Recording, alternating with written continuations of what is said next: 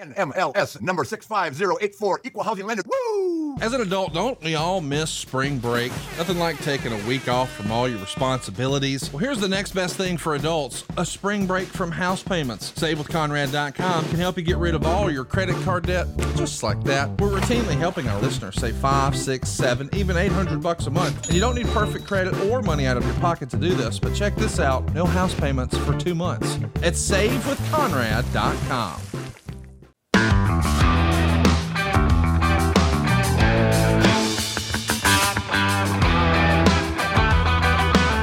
Hey, it's Conrad Thompson, and you're listening to 83 Weeks with Eric Bischoff. Eric, what's going on, man? How are you? I feel different. I love that music underneath the intro. Come on now. It makes me feel alive and tingly. I like that.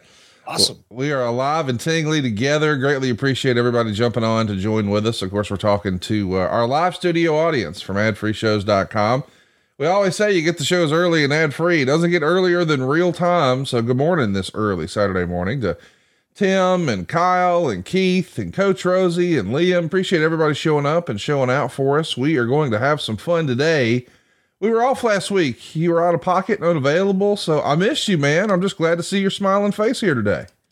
I am so glad to be back. You know, I've said this for a long time, and I think sometimes people think I'm just making it up, you know, but this is like the highlight of my week. I really enjoy doing this show.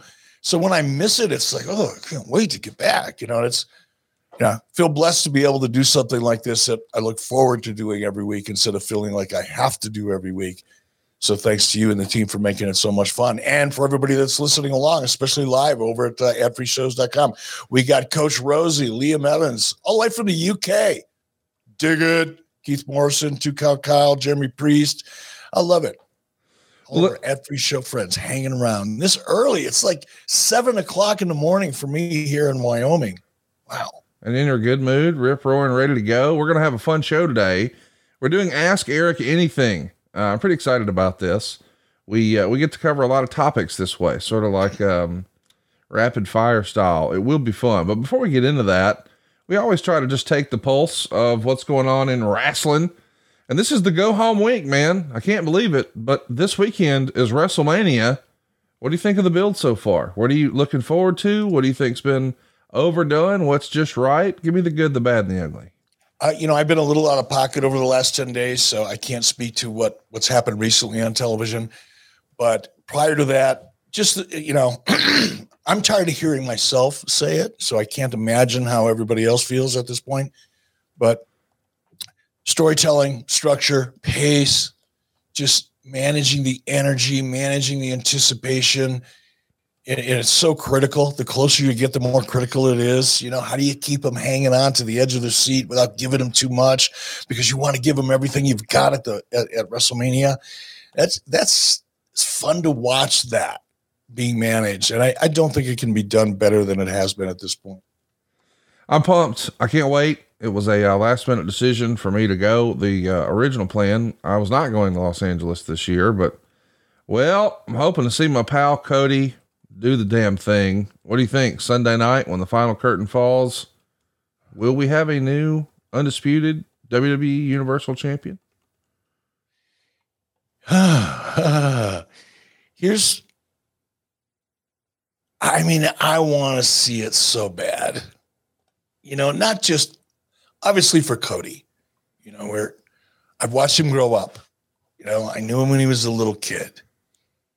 And in my relationship, or Lori and mine, relationship with Dusty, we were close. So for very personal, just the truth is selfish reasons for us, I want to see Cody. I want to see that. And I think a lot of other fans, you know, a lot of fans do as well. But you just never know, right?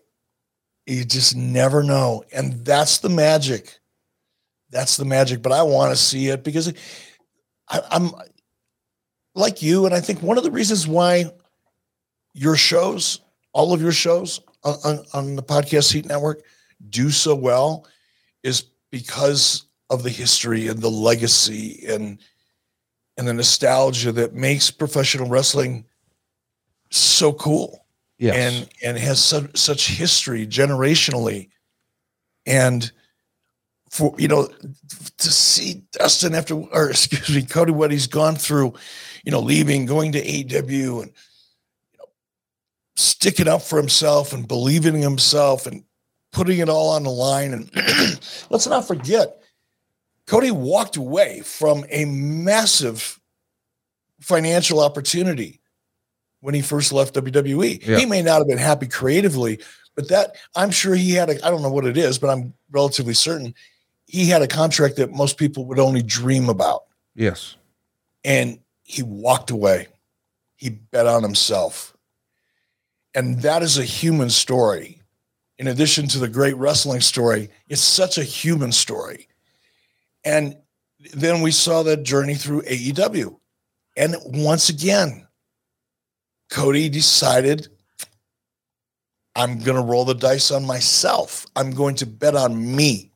I'm not going to bet on this big contract I can probably get out of Tony Khan. I'm going to bet on me. And here we are. So for the human interest aspect of it and personal selfish relationship and just history with the family, I want to see it. But from a wrestling point of view, man, you just never know. You just never know. Because it's a little bit obvious, isn't it? Yes. And that's what gives me pause. Because it is just a little obvious. Well, what's not so obvious is what should close night one of WrestleMania. Of course, I believe it's out there that the plan, at least once upon a time, and maybe it still is, was to have the ladies close when Rhea Ripley is going to challenge Charlotte Flair. But there's been a lot of talk that, going back to what you said, the story everybody cares about is maybe the tag match. I don't think a tag match has closed WrestleMania since, well, the first one. But this is one hell of a story. The Usos taking on a reunited Kevin Owens and Sami Zayn. Would you put that on last? Would you start with that? Do you close with that? If you were building the card, you've got the pencil, so to speak. What closes the show on night one?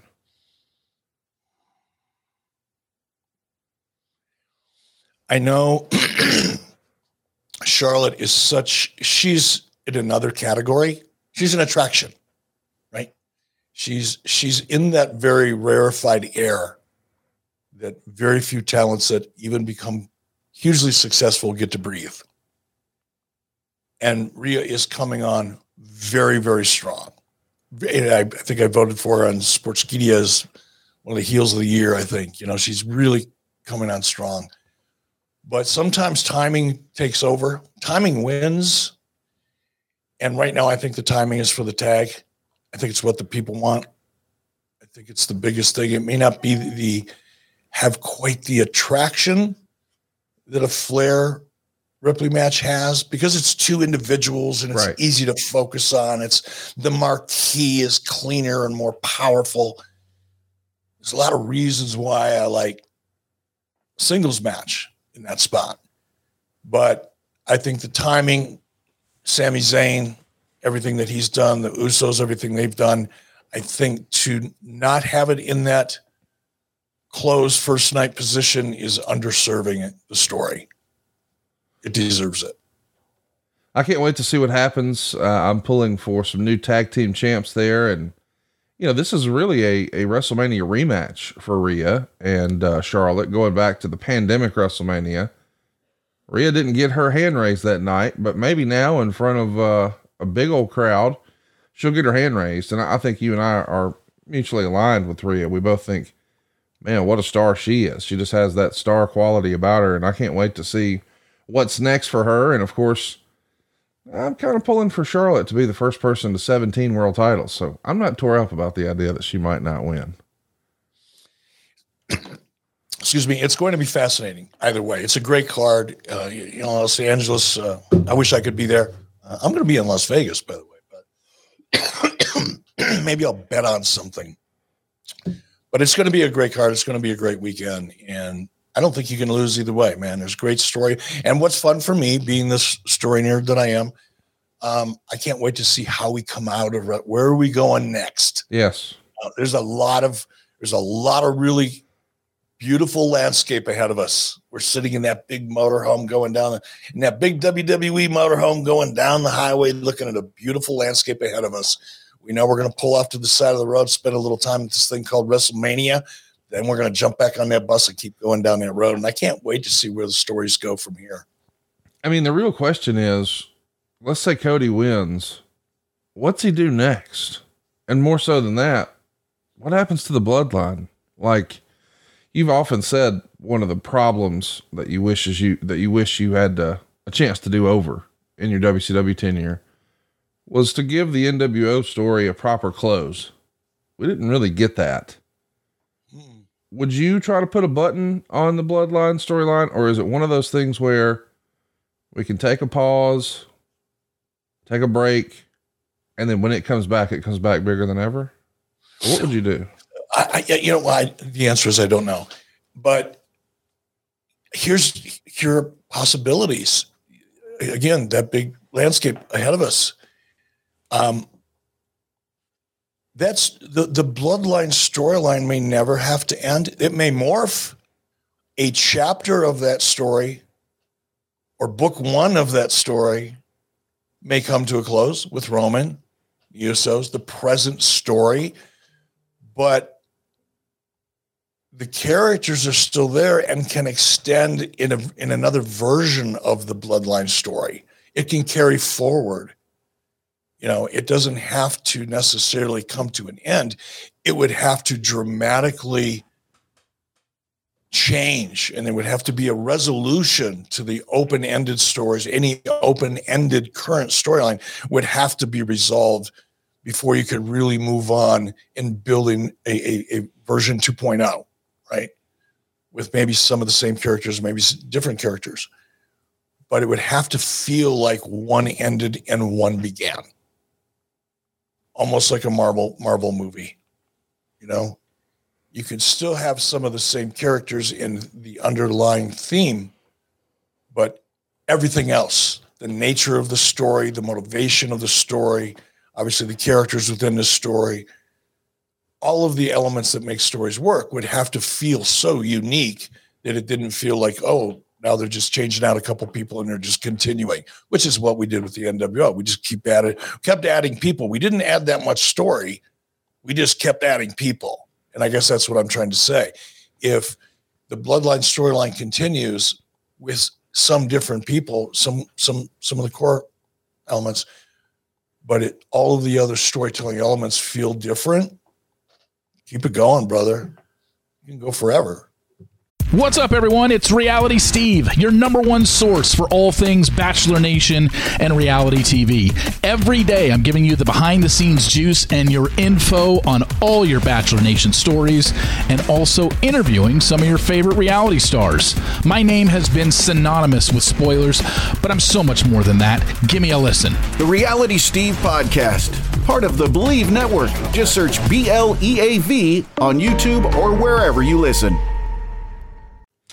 Well, we're going to be able to go forever today because we're doing a Ask Eric Anything, but of course it's WrestleMania week, so we had to touch on that. I at least want to bring this up.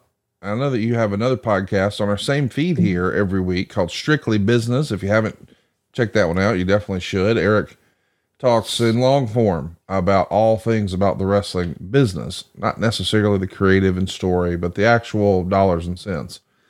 And there's been a lot of discussion this week about CM Punk. There was a message board post from Mr. Dave Meltzer where he talked about what the plans were and how maybe they changed. And he dropped more knowledge in that Observer board post than he did even in his newsletter about all this.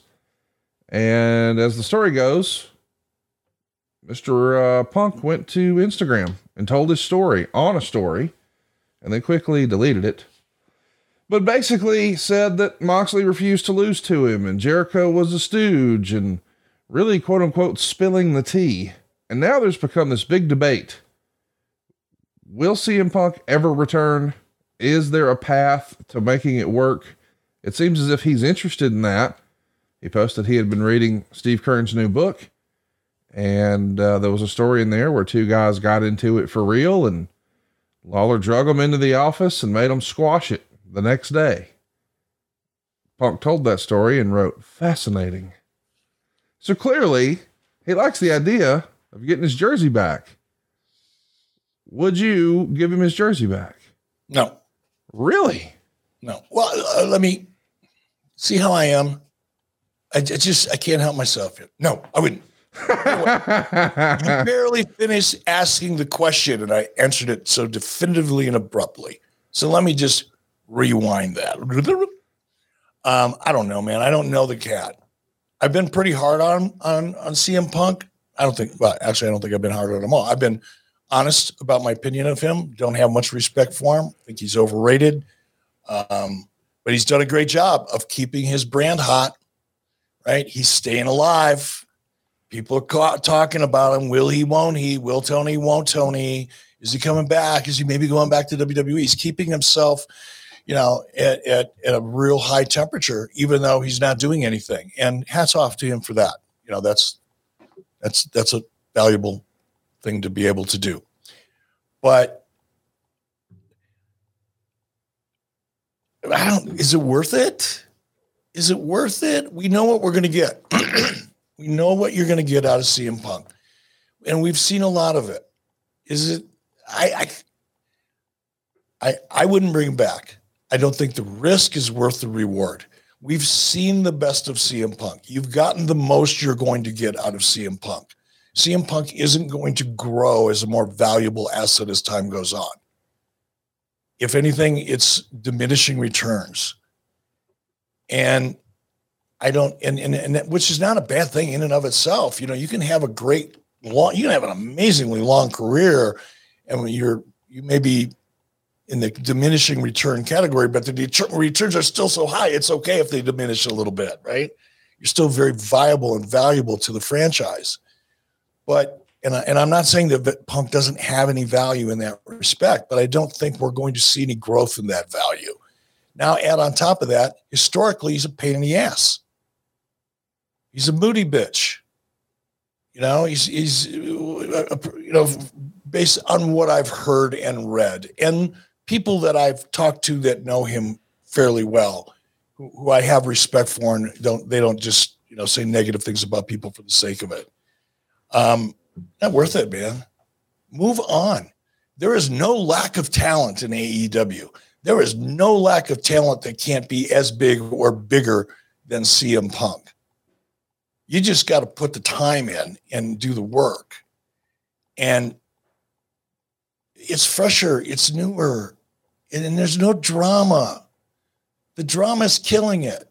It takes the fun out of it. This back and forth high school baby shit that oh my God, I think it's just so, I think degrading is not the right word, but it's demeaning to me. These guys are demeaning themselves by going back and forth with this kind of stuff. I don't get it. It's just not me. Maybe I'm old. My time has passed me by. But if you got a bitch, and you're playing this internet back and forth game and, speaking your mind in social media, it's just not the way to do it. Not for me. And I think it demeans or diminishes the people involved. I don't disagree, man. I can't believe it's still a topic of conversation. And I realize that part of this is a challenge because he's been rehabbing an injury, but to me, as soon as he's ready and able to come back, he should come back. Like, I can't imagine a scenario on the other side. Like, we're hearing chatter that, well, boy, they'll lose the locker room if he comes back and that sort of thing. Can you imagine somebody saying that about Vince McMahon and the WWF? Well, if they bring in so-and-so, the whole locker room's leaving. What? That would never and that's happen. that's unfortunate. And again, I don't know what the politics or the drama, the stories, or the relationships are backstage. Right. I just know it's been pretty tumultuous since he arrived. Right. It didn't take long. And that was the what I've heard about him, I haven't had this experience. CM Punk has never said, well, he's never offended me in any way, shape, or form, right? Never worked with him, and I've never had a conversation with him. So I really don't know him, and should do better at giving him more of the doubt that I typically do. But that being said, his history is what his history is, and I just don't see the upside long term. But if you've got a situation where, and Tony has not had, look, he's young as a business. AEW is still got the training wheels on as a new company. There's going to be a learning curve. Yes. You're going to make mistakes in a new company. The faster you grow, the more mistakes you're going to make, and the more obvious sometimes they're going to be. And that's all a part of growing very, very quickly, which is what AEW has done. So don't take this as criticism, biatches. This is just stating what is pretty much the obvious in any business. You go through growing pains. But while Tony is in the midst of those growing pains, unfortunately for him, one of the most vulnerable areas and the highest profile part of those growing pains has been his ability to manage talent and be in control. And as much as you hate to say, you shouldn't have to worry about that. Well, no, you shouldn't have to, but you actually do. It's a problem. And it's unfortunate, which is another reason why I wouldn't roll the dice. Bet on the team you have, not on one guy who's got a track record of being a pain in the ass. And he's just diminishing returns. He is what he is. He's old. He's broken down. He's older. He's not old, but he's much older. He's seen the peak of his career. Why? I mean, but Eric, bang your head on that rock one more time. Let's just bang my head on that rock one more time. Could we not just change?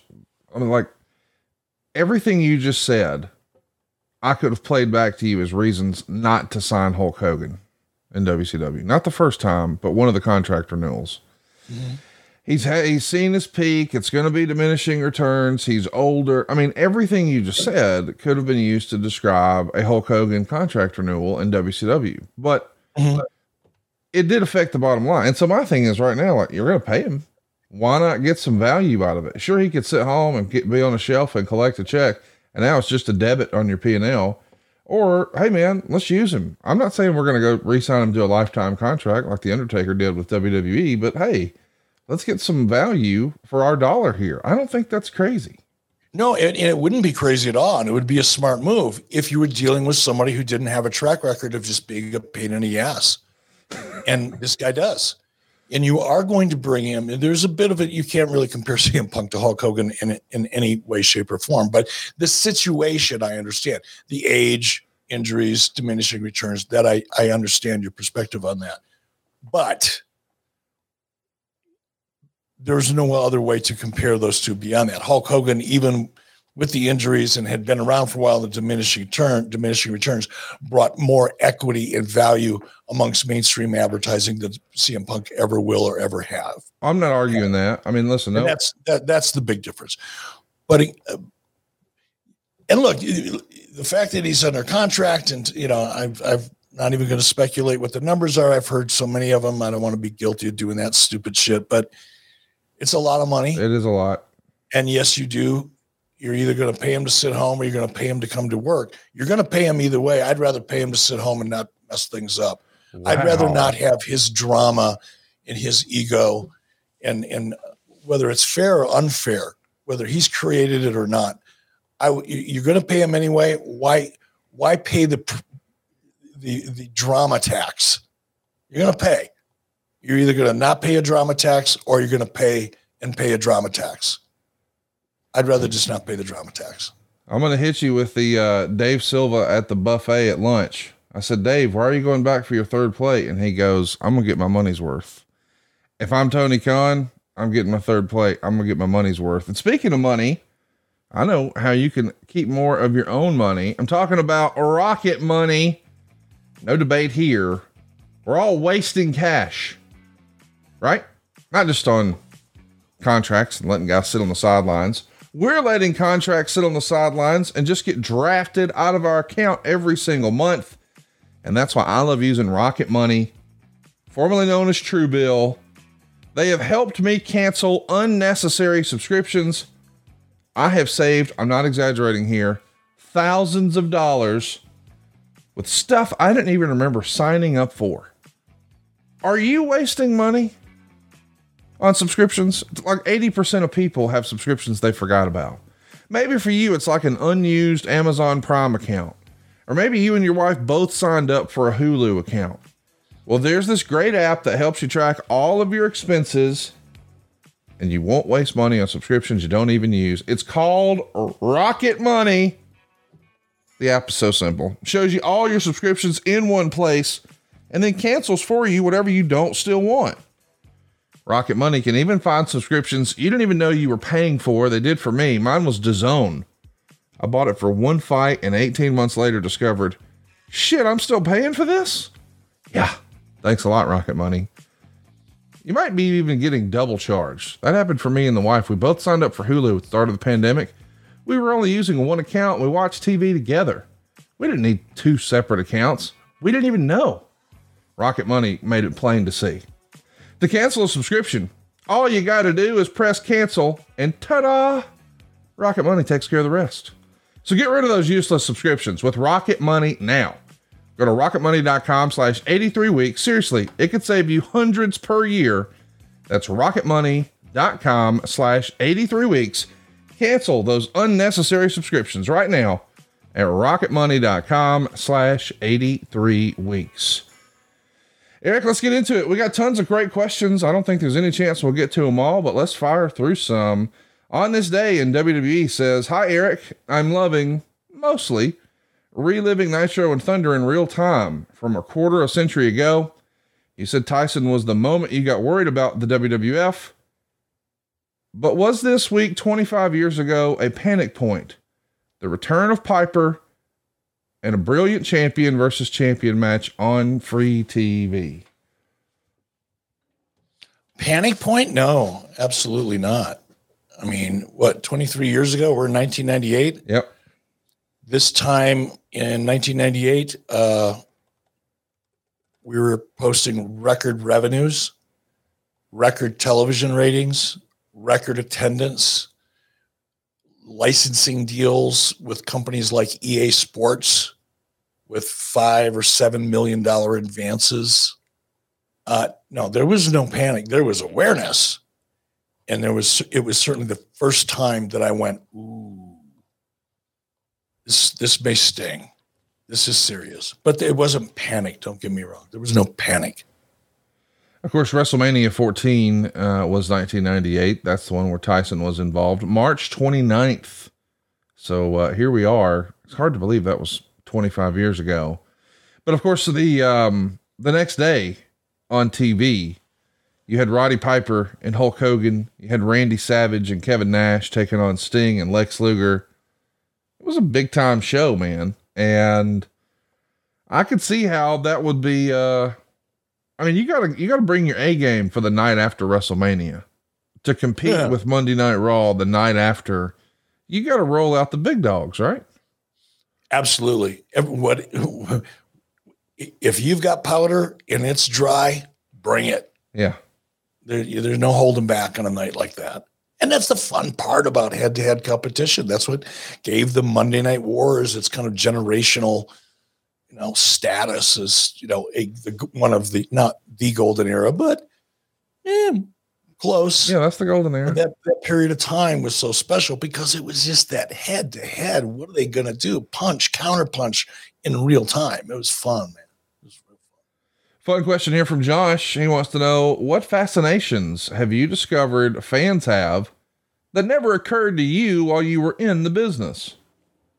That's a great question, Josh. It is a great question. And part of it is just, getting to know you and a lot of your friends that are really into the collector side of things. Yes. It's just, that's never been a world to me. The closest I think I ever got to that was when I was a little kid. I used to love to collect coins. I was fascinated that I had coins that were from the late 1800s. And I used to think about all the people that handled those coins and what life was like during the 20s or the 30s or the 1890s. It was my fascination as a young kid. But that's the closest I ever got to being interested in collectibles. And now, I come to your home, or I talk to people that you're friends with that are also into collecting, and I see how big that market is. And I'm thinking, man, I wish I would have done what Sonny Ono did. That little mold, he packed away. He was like a pack rat, man. He got stuff stacked in warehouses, but he saw the value in that. You know what's really funny is when the first time I went to Japan, Lori came with me. No, it wasn't the first time I went, but the first time I brought Lori with me. It was obviously Lori and I, and Sonny brought his wife, Julie. And we had an amazing time together. And one of the things that we did is we went to Sonny Ono's uncle's house. He had an uncle that was, I guess, in his 70s back then. But he was really, he was in great shape, very active, great sense of humor, loved to drink beer, eat bulgogi. It's a Korean barbecue dish. But we went to his house, and which was really cool because you're sitting there with a guy, a Japanese. He didn't speak any English, but through Sonny, we were able to communicate. He was, part of World War II in the Japanese army, and wow. One of the last survivors on a little island off the coast of the Philippines. And the war was actually over before he found out it was over, and that kind of thing. You're sitting there talking to someone like that. But we got done. We had a dinner at his home and had a couple beers, and they gave us a bunch of gifts because that's a very Japanese thing to do. And then we went walking around. But he took us shopping in these little flea markets because Sonny's uncle was like a rat. He was like a pack rat. And he had watches and jackets and all this stuff. And that's exactly the way Sonny is. Sonny's the same way as his uncle.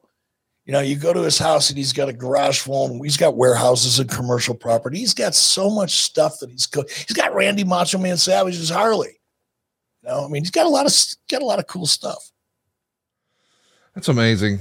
Lucas has a question for you. What's the biggest thing you miss about being on the road 300 plus days a year? I've never been on the road 300 days a year, but I've been on the road, I'd say on average 200 days a year, 225 all in all. Well, I don't miss anything about, I miss the adrenaline rush. I miss the pressure and the process when you've got a good team. I don't miss the process when you don't have a good team. But when you've got a good team of people with you that you really enjoy and you trust, man, that's fun. And the more pressure you're under, if you're a good team, the more fun it is. Because that's, the challenge is the fun part. And don't get me wrong, it's nice when everything's going great and everything's easy. There's no problems. Nothing blows up unexpectedly. That's not bad. I'm not saying I wouldn't want to spend a fair amount of time in that state of mind, but there's nothing wrong with having a good team around you when shit blows up and just watching really good people come together and solving problems. And sometimes that, in the process of solving problems, cool ideas come out. That's fun. I miss that. It's kind of like I imagine if I would have wanted to be a doctor, I would want to be in the emergency room. I'd want to be a triage surgeon. I wouldn't be one of those guys that would want to study a surgery and learn. And, I'd want to be slapping body parts together and being under that pressure. And that's what I miss is that adrenaline rush that comes with that. Man, I have never wanted a fucking Blue Chew ad so bad in my life. And he said slapping bodies together, but here we go. A Four Finger Discount says, what's the craziest brand or company that you turned down for a crossover with WCW? It wasn't so crazy. It was just the timing of things. I don't remember exactly when, but when things started turning around for WCW, I would say probably 94, maybe even 95 before Nitro. Trojan came to us. Rubbers. Yeah. And they wanted to sponsor. They wanted in programming. They didn't want to, because if you wanted to advertise in WCW, you wouldn't call WCW. You'd go through Turner Ad Sales. Right. Your ad agency would contact Turner Ad Sales, and we'd never even know about it. But when you want to have ring posts, for example, or a ring apron, or something to happen within the body of the show, not the commercial pod or the commercial break, but within the body of the show, that's a different conversation. And Trojan, I think it was Trojan, came to us, and look, I mean, for crying out loud, who would have a problem with that? But back then it was a little bit, a little tacky, and I had to get permission for that one. And the consensus from Ad Sales was, we don't think so. Man, I'm going to tell you now, Silva better get to work, because I'm going to need a Photoshop where instead of at Halloween Havoc, the ring posts were Slim Jims. Maybe. I follow you. Maybe. Mike Nation wants to know, does Eric believe WWE will eventually add Tony Schiavone to the Hall of Fame? And does he believe Schiavone will accept the honor? I don't know. I don't know what goes into WWE Hall of Fame consideration. Sometimes things are really, really obvious to me, and sometimes they're not. I think for me, yes, even though you don't necessarily think about Tony Schiavone and WWE in the same sentence, because Tony was such a iconic part of WCW from the very beginning. And even before that, in the Crockett territory, in the Crockett years, Tony is such a part of the legacy of Jim Crockett Promotions and then WCW that you don't think about Tony with WWE, but it's all one big ball of fun wax now, right? So I think, yes, I can't imagine that there won't be a time when Tony's not in consideration. And I think Tony would. I don't know. You probably Tony better than I do at this point. He says he won't. I say bullshit. Why wouldn't you? I wouldn't. I mean, maybe he's got a reason I just can't relate to, but it's your peers. Yeah. Yes, it's a WWE Hall of Fame, but these are your peers. These are people you've worked with, whether they were in WWE or WCW or whatever. These are people that you worked with and spent the largest part of your career with, the largest part of your life with in some respects. Why would you not want to party with your peers and just get that moment of acknowledgement? Because that's what it is. Yeah. It's what it was for me. It probably means different things to different people, but I would hope Tony would give me a shout, at least chat about it, because it's a very cool thing to be acknowledged by your peers. When you first, let's think back a few years ago before you were a Hall of Famer. Did you have an attitude like we've seen a lot of guys do where it's like, it's X number of grand and a payday and a clash ring. I don't care. But then I've heard those same guys say, well, that's what I tried to tell myself once I was there and I was on stage. The magnitude of this designation and honor really hit me like, whoa, this is a pretty big deal. I didn't expect to feel that way. Was that your experience? I had a weird relationship with the idea of going into the Hall of Fame. And it probably has a lot more to do with just the way I manage myself personally and my emotions. Wow. I don't want to say this the wrong way, so bear with me. I have low expectations, meaning I don't expect anything. I hope for things. I enjoy things. But I don't expect anything from anybody or any situation. And part of that is just managing my emotions, because if you don't have unrealistic expectations, it's really hard for anybody or anything to disappoint you. And that's kind of my defense mechanism is it's pretty hard to disappoint me. It can happen, but you have to work at that. Nothing surprises me. And the way I went into, because look, for how many years, every time this time of year rolled around, I'd get that question or those questions for months leading into every WrestleMania. Are you going to go into the Hall of Fame this year? Do you think you'll get voted? And it's like, my response was, if I do, I do. And if I don't, I've had a wonderful career. I'm not going to let whether or not I get inducted into the WWE Hall of Fame make me feel differently about myself or more my time in the industry. That was my way of just managing my expectations. So that up until the point that I got that phone call, I would have never felt bad. I would have gone to the Hall of Fame to watch and be a part of it and support everybody else without feeling like, oh man, I can't believe I didn't get in. That wasn't the way I felt about it. I still think the Hall of Fame is one of my favorite parts of WrestleMania because it's so real and the emotion is so real. So I had a great defense. If I never would have gotten into the Hall of Fame, I would have not felt bad about it, and I would have supported everybody that did. However, once it became real, it affected me much more so than I thought it would. Mm.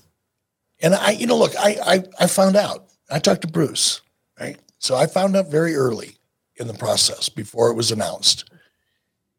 And even though I knew, when Corey Graves called me 2 or 3 days later, and I did a podcast with Corey Graves where it was officially announced, keep in mind, I already knew for 3, 4, 5 days, whatever it was.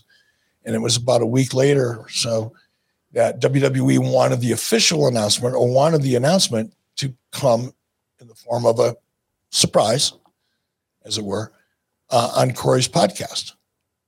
So I knew exactly what I was doing when I sat down and, hit play. And we were doing the podcast together. And the minute he said it, I started crying.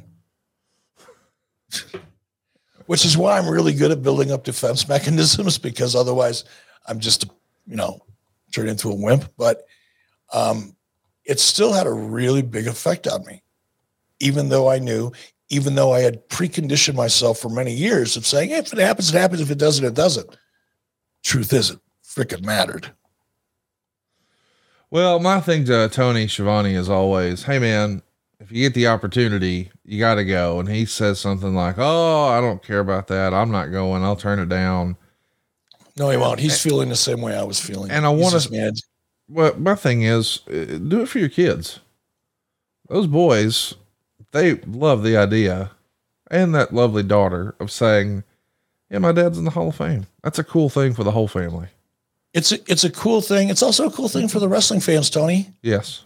It's not all about you, Tony. There you go.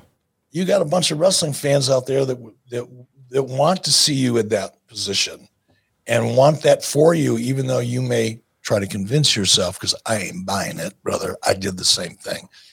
But even if you can convince yourself, it really doesn't matter that much to you. It matters a lot to 30 years worth, 35, 40 years worth of wrestling fans out there that have been watching UNT. And Tony, you've impacted their lives.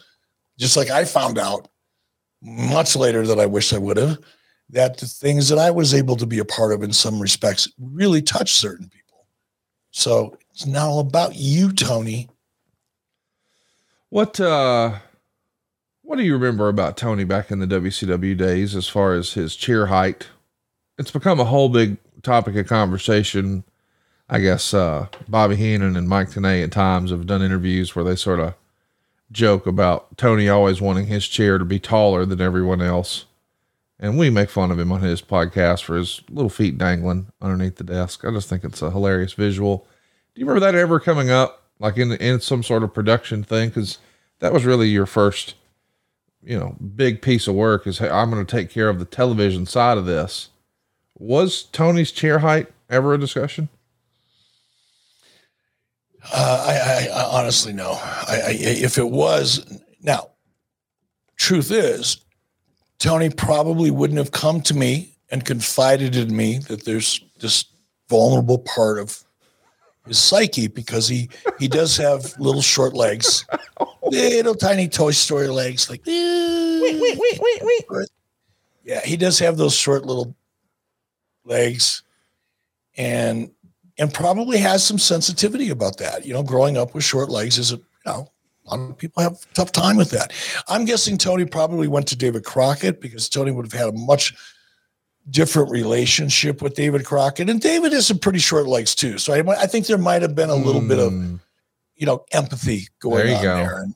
And that's my guess. It never came to me. Be sure to pick up our new Short Leg Jones shirts, available now at 83 Weeks merch. Forever and ever, whenever I see Tony Schiavone with you, I'm going to go like this and make the sound effect. It's wonderful. Why not? Here's a good one for chef reactions. Where did you have the best and worst meals during time in WCW, WWE? Chef reactions, by the way, I follow him on Twitter. He's a legit chef. And he's a cool cat. He's got some cool posts. Follow him on Twitter. I encourage you. If you like to eat.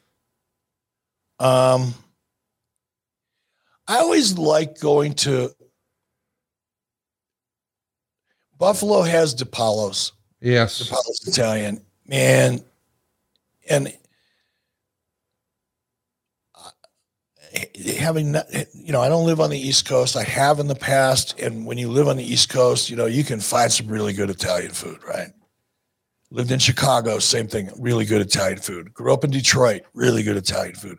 But once you get into the Midwest or the South, certainly out west where I live right now, really good Italian food is hard to find. So because it's been so long since I've had really good Italian food, when you ask that question, I immediately go back to Dennis DiPaolo's family restaurant. Elio DiPaolo, I think, was the one that started that restaurant. I go back to DiPaolo's because it's not only such a great family and a great support of the local community, Buffalo Bills, wonderful human being, but magical Italian food. So I'm going to say Buffalo. I love that answer. CJ Whitmore wants to know, with AEW running house shows occasionally now and WWE's house shows doing well recently, what are your thoughts on companies running house shows? I think it's necessary. I'm not speaking from the perspective of a professional wrestler because I've never been one, but I've worked with them for a long time. And I think across the board, one of the things that I learned early on is one of the most dangerous things for a professional wrestler doesn't happen in the ring. It's what happens when they're not in the ring. Meaning if you're not getting your reps in and you're not staying in ring shape and you're not keeping yourself active, that's when injuries happen. I think I talked about this early on with AEW is one of the, for the talent, it's great because the talent doesn't have to travel, more time with their families. There's a lot of reasons why not having a heavy house show schedule is a benefit to the talent. But the unintended consequences generally are, especially with talent that's in their 30s and 40s, is injuries become a bigger issue and more prevalent as a result of not getting reps in. So I think in terms of the overall health of the talent, I think talent will probably be less prone to injury because they're more active, number one. The other benefit to live tours, it has nothing to do with money, is the creative, what comes out of it.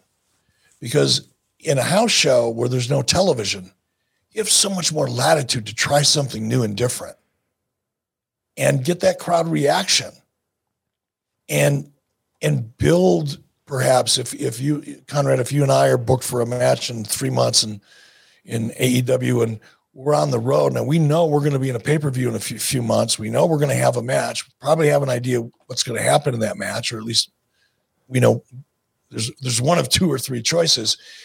And you can start building story and coming up with ways to do things within the body of a match and try it and practice it and do it in front of people instead of in front of a camera. That's a very valuable thing.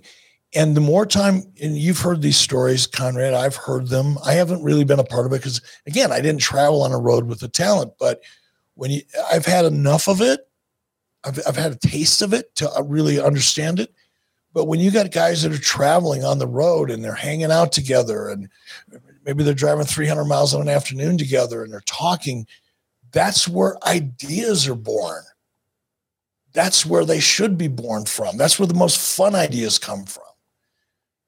Not when you're locked in a room and you're under the pressure of having to come up with good ideas. The best ideas come sometimes in a free flowing form of just discussion. And that is another,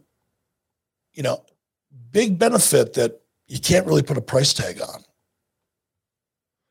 Let's do one here from Adam. This is a great question. In an alternate universe, would Bret Hart, Shawn Michaels, and The Undertaker have had the same impact that Hall, Nash, and Hogan did as the NWO? Now, before you answer, Eric, I want to ask, because we are in a fantasy booking scenario here. So in this alternate universe, Hulk Hogan is not in WCW. He's still on the WWF. And maybe they've grown frustrated with this glass ceiling. And somehow, some way, in 1996, both Bret Hart and Shawn Michaels' contracts come due. They're going to make the jump. And the third person to be revealed, who is the third man? It's The Undertaker. So in that scenario, Hall and Nash and Hogan are still all in the WWF. Could they have switched teams and this story still worked? I don't think so. Maybe. It's hard. I mean, how do you know? Yeah. It's fantasy. Yeah. It's fantasy, right? I still think the reason the NWO worked was so intangible. Many reasons. It was, and it just all had to do with chemistry. That chemistry in that particular time between Scott Hall, Kevin Nash, and Hulk Hogan, I don't think you could come up with any combination of talent that at that moment in time would have clicked and resonated in such a bizarrely powerful way at that point in time. It was just magic. It wasn't thought and design and being a good booker. It's just timing and magic and just the right personalities in the right period of time. If we would have tried to bring those same three guys together a year earlier, it probably might not have worked. Right. It's just timing can be such an important factor that gets so overlooked. And I think the timing was just right. And I don't think you could have replicated that same situation, even during the same period of time. I don't think you could have replicated that situation with anybody else other than Hall, Nash, and Hogan. Let me ask this. What if that third man, it doesn't wind up being Hulk Hogan? His contract was up. He was on a hiatus, if you will. What if that third man was Bret Hart? They'd all be fresh off WWE TV. Could Bret, Hall, and Nash have worked? Maybe, because Bret had a depth to his character. Bret was able to bring kind of a darker, edgier character to the table. Would Bret have stepped out of his character enough? I don't know, but I think that's a good possibility. It's an intriguing one for sure. Just visually, just look at it. And it's a little bit like casting a movie. You're looking at a movie script. You go, okay, we need three guys, and this is going to star in this. It's going to be a buddy thing. We need three guys, and you start to visualize what that movie poster is going to look like long before you read through the entire script. What's that poster?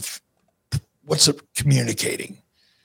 So if you just visualize, Bret, Nash, and Hall, it's a pretty good looking poster. That's got danger written all over it. So yeah, that could have worked. Maybe, who knows?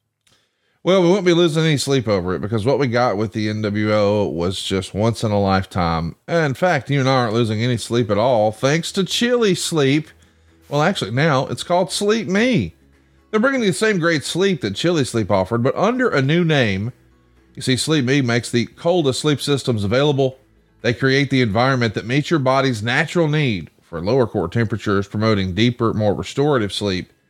These sleep systems are water-based, temperature-controlled mattress pads that fit over your existing mattress to provide you your ideal sleep environment. Think of it as like a smart thermostat for your bed. They keep your bed at the perfect temperature for deep, cold sleep. And they just launched something that feels like it's sci-fi, but it's real. The Dock Pro sleep system now has Hyper AI. Yeah, you heard me. AI. You can experience the ultimate cooling power with the Dock Pro sleep system. You just pair it with the new Sleep Me app, and you get real-time temperature adjustments based on your current sleep activity from the new Hyper AI tech. That's right. It's the industry's first sleep tech that tracks and optimizes your sleep in real time. Get the best sleep of your life with AI-driven technology. It's been a game changer for me. I went from tossing and turning and fighting with the covers to, man, I am just out cold. I used to sleep 5 or 6 hours a night. I'm sleeping 7 and 8 hours a night. I'm having bright, vivid, colorful dreams. That tells me I'm getting REM sleep. I didn't used to dream at all. It's all changed. That's sleep.me/83 weeks, sleep.me/83 weeks to learn more and save 25% off the purchase of any new Dock Pro, Ooler, or Cube sleep system. This offer is available exclusively for 83 Weeks listeners and only for a limited time. That's sleep, sleep.me/83 weeks to take advantage of our exclusive discounts and wake up feeling refreshed every day. Eric, let's jump into it. We got another great question here from the Rosen Coaster. With the stress of funding the production of Thunder without network assistance, in addition to 3-hour nitros, were there other instances where Turner executives wanted WCW to promote other projects without their financial support? Not really. I mean, there was co-promotion, whenever there was a show, and I always embrace these. I love the opportunity to try. But for example, the New Adventures of Robin Hood, I think, was a TNT initiative. And Brad Siegel came to us and said, look, can you come up with a way to, cross promote, come up with some ideas? I love that kind of a challenge. When somebody says, come up with some ideas, you've heard the saying, there's no such thing as a bad idea, which is not really true, by the way. But when you can sit in a room, again, collaborate and try to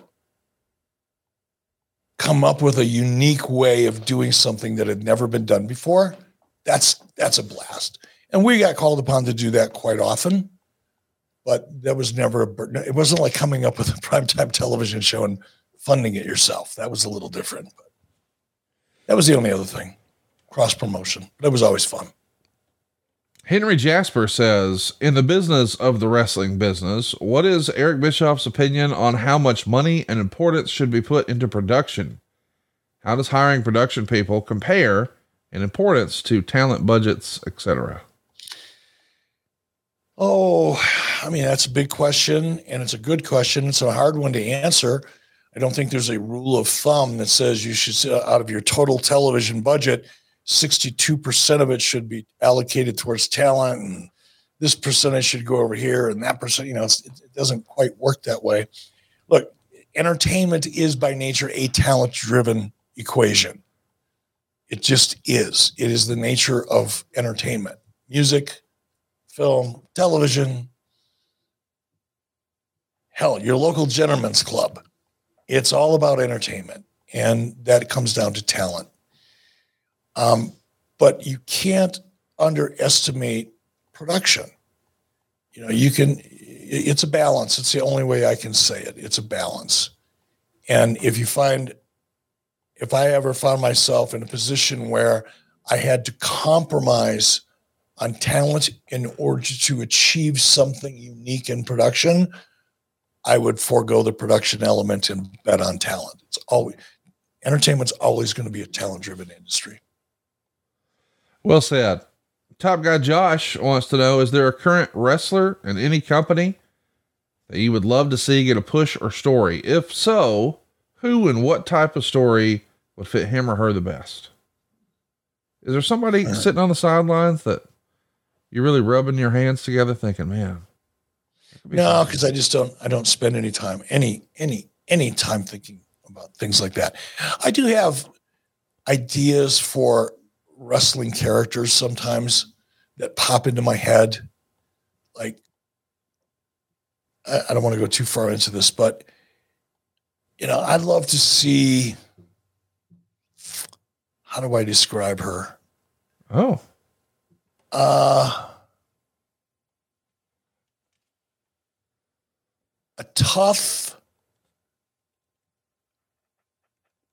a real kick-ass female, attractive, but more of a badass than attractive, single mother.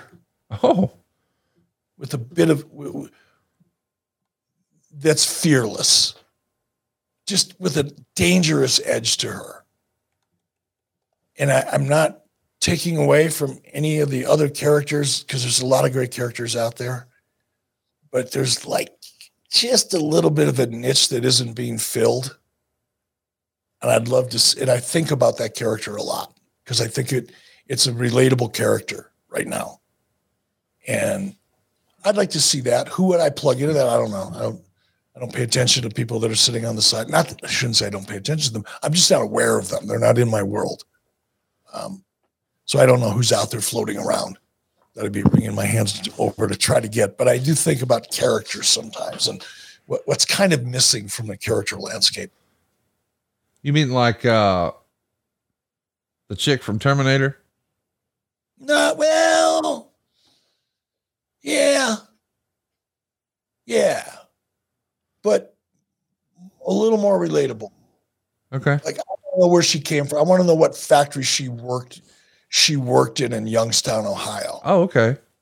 I'm really blue collar. I want her to be able to, if she loses a transmission in her 68, Dodge Charger, I want to see her in the garage fixing it herself. I want to see her drinking beer in a local tavern after work and being able to stand up for herself. So you want ODB on TV again?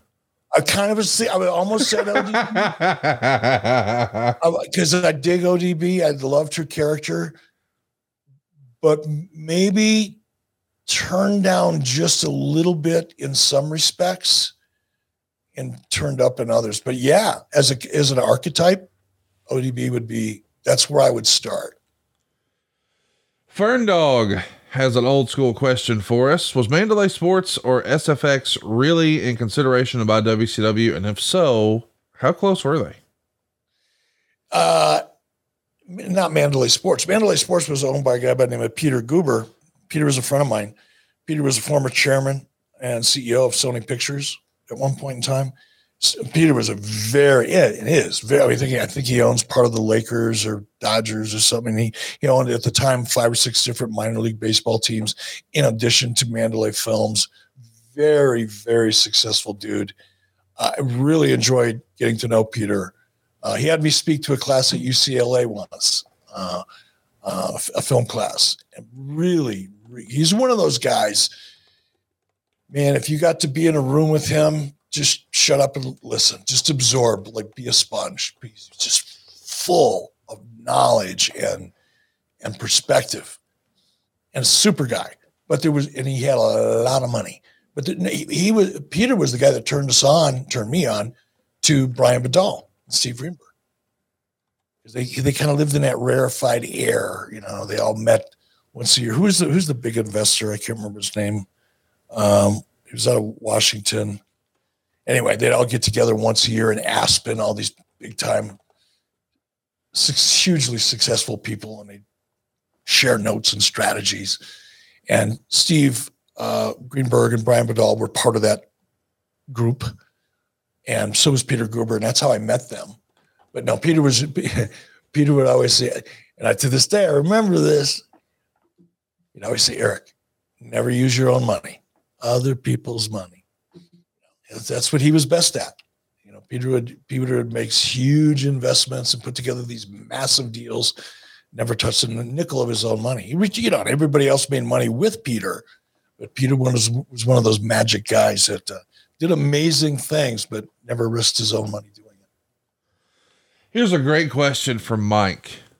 What if Vincent answered Eric's challenge to a fight? How would the Turner execs have reacted to a real fight taking place on their programming? I don't think they would have cared. Now, if, somebody would have gone to the hospital or worse, maybe that would have been a different situation. But of all of the outcomes that were likely to occur, I don't think they would have cared. Really. I think Ted would have been proud of me. Hey, it's stupid and silly and it's a waste of time. However, let's have some fun with it. If you in here, let's say that fight did happen. What would we have been expecting? What would the outcome have been in 1998? What would your strategy have been? Mano a mano, the jacked chairman from North Carolina and Detroit's finest, Eazy-E. What would that look like? God, I didn't really think about it much, to be honest. In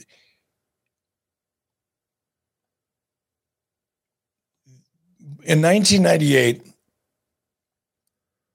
there were certain things there was only 2 or 3 things from a physical perspective that I was highly confident in my ability in. And they were simple things. And when it comes to self-defense and fighting and things like that, it's not all the fancy stuff that really matters quite as much is, believe it or not, just really, really good basic fundamentals. And I still had in 98, I still had pretty good basic fundamentals. And the things that I relied upon at that point were my left hand. Even though I'm right-handed, I had, and Sonny would tell you this, or Ernest Miller, or anybody that actually had been in the ring with me, my left hand was pretty good. And it's unusual for a right-handed guy to have a powerful left hand, but I did, and fast. And I had a good front leg. So I would have probably worked his legs. I would have stayed away from Vince because obviously he was much stronger than I was. That wasn't, lost upon me. But again, throughout a large chunk of my life, I wrestled in high school. I wrestled in college. I wrestled Greco. I wrestled freestyle. I knew how to, and with my martial arts experience, all of that really, the big advantage that all of that gave to me was just that I understood how to manage distance and timing. And I had pretty good footwork. So I would have probably tried to tire him out. Usually guys that are big like that blow up pretty quickly. The more musculature they have, the more oxygen they need. So if you can stay away from them for as long as you can, and fatigue them a little bit, then all of the strength and the leverage and the advantage that they have with it starts to diminish pretty quickly. And the other thing that I've learned with people that aren't trained fighters is when they get into a ring or into a street fight, the first thing they're worrying about is getting punched in the head. You see it all the time, especially if you watch those videos. Guys get in there and they're leaning out. They throw a punch, but they're leaning backwards because they're afraid to get hit in the head. I never tried to hit anybody in the head. I try to go elbow deep into their body. It's a lot easier to knock somebody out to the body than it is to the head. It's a lot easier to hit people in the body because they don't expect it. And there's an area right there in the center of your chest, just below where your ribs come apart, that if you can land a solid kick or a good straight punch in that area, even if you don't drop somebody, you're going to take a lot of steam out of them a lot quicker. And then it's a lot easier to attack the head. So I would have kept my distance. I would have moved in and out. I would have taken advantage of my speed because I was smaller and faster, and I had pretty good footwork. And then until I gassed him a little bit, I would have worked him from the ground up, meaning I would have worked his legs until I got into his body, and I would have tried to drop him to the body. I wouldn't even have tried to throw a punch to the head. You could have helped him tear both of those quads early, 7 years early. Yeah.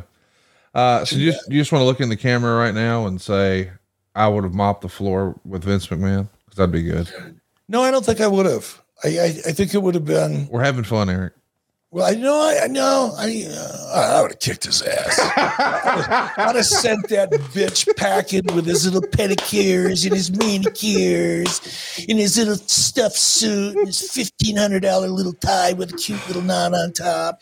I'd have sent that bitch packing back to Connecticut, whining like the punk he really was. All right, how's that? Was that fun? Thank you. That's what I needed. Right. That's what I was looking for. I appreciate that. All right. 2 shows nightly, try the veal, tip your waitress. Bobby wants to know, do you think you would have stayed in the wrestling business if you had not gotten the executive producer role for WCW? If so, what would you have aimed to be? If not, where would you have gone? That's a great question.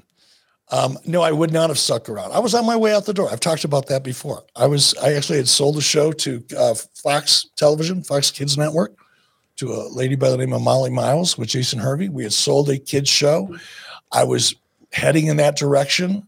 I had auditioned for a new show that I almost got, by the way, Access Hollywood. I almost got the hosting job for Access Hollywood. So I was on my way out the door when the executive producer role came to be.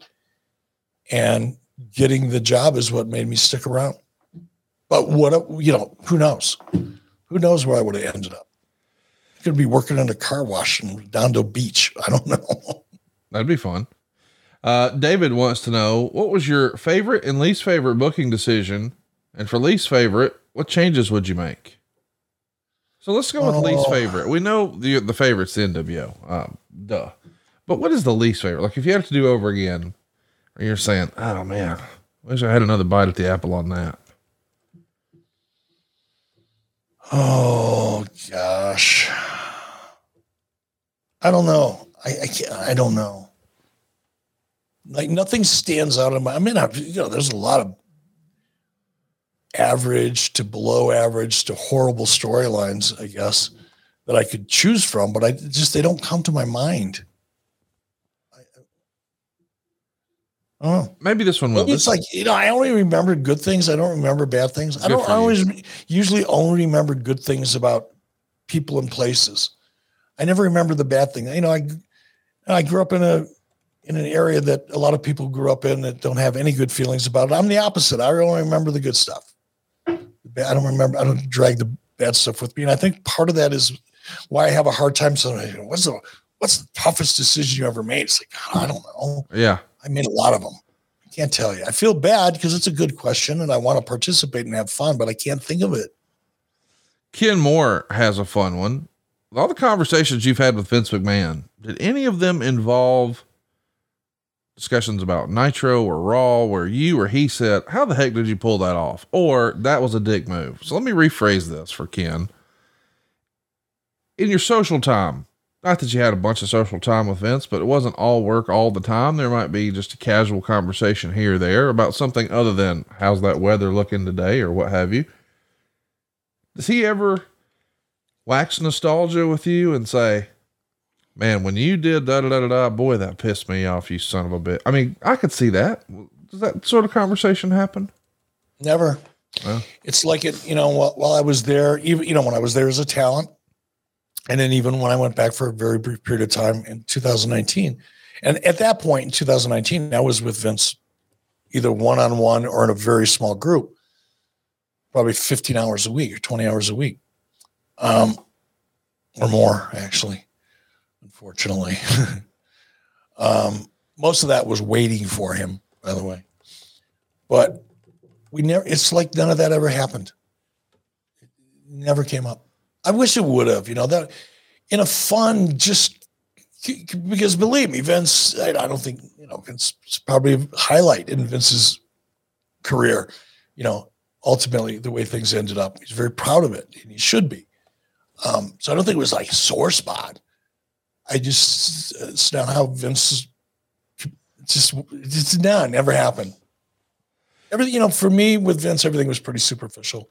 There was no real conversation between he and I. Very just like guys. Yeah. It was all business. It was just all business. Very little personal. J.M. Wagner wants to know, what can you say about the Hulk Hogan Celebrity Championship Wrestling on CMT in 2008? Who came up with the idea of that show? You were a producer. Was that before you were also an on-air judge? Who from the cast had the most potential to be a pro wrestler? My partner, Jason Hervey, and I created that show, developed that show, and sold that show to CMT, to a lady by the name of Melanie Moreau, by the way, who was the program director. Not program director, whatever, head of programming for CMT at the time.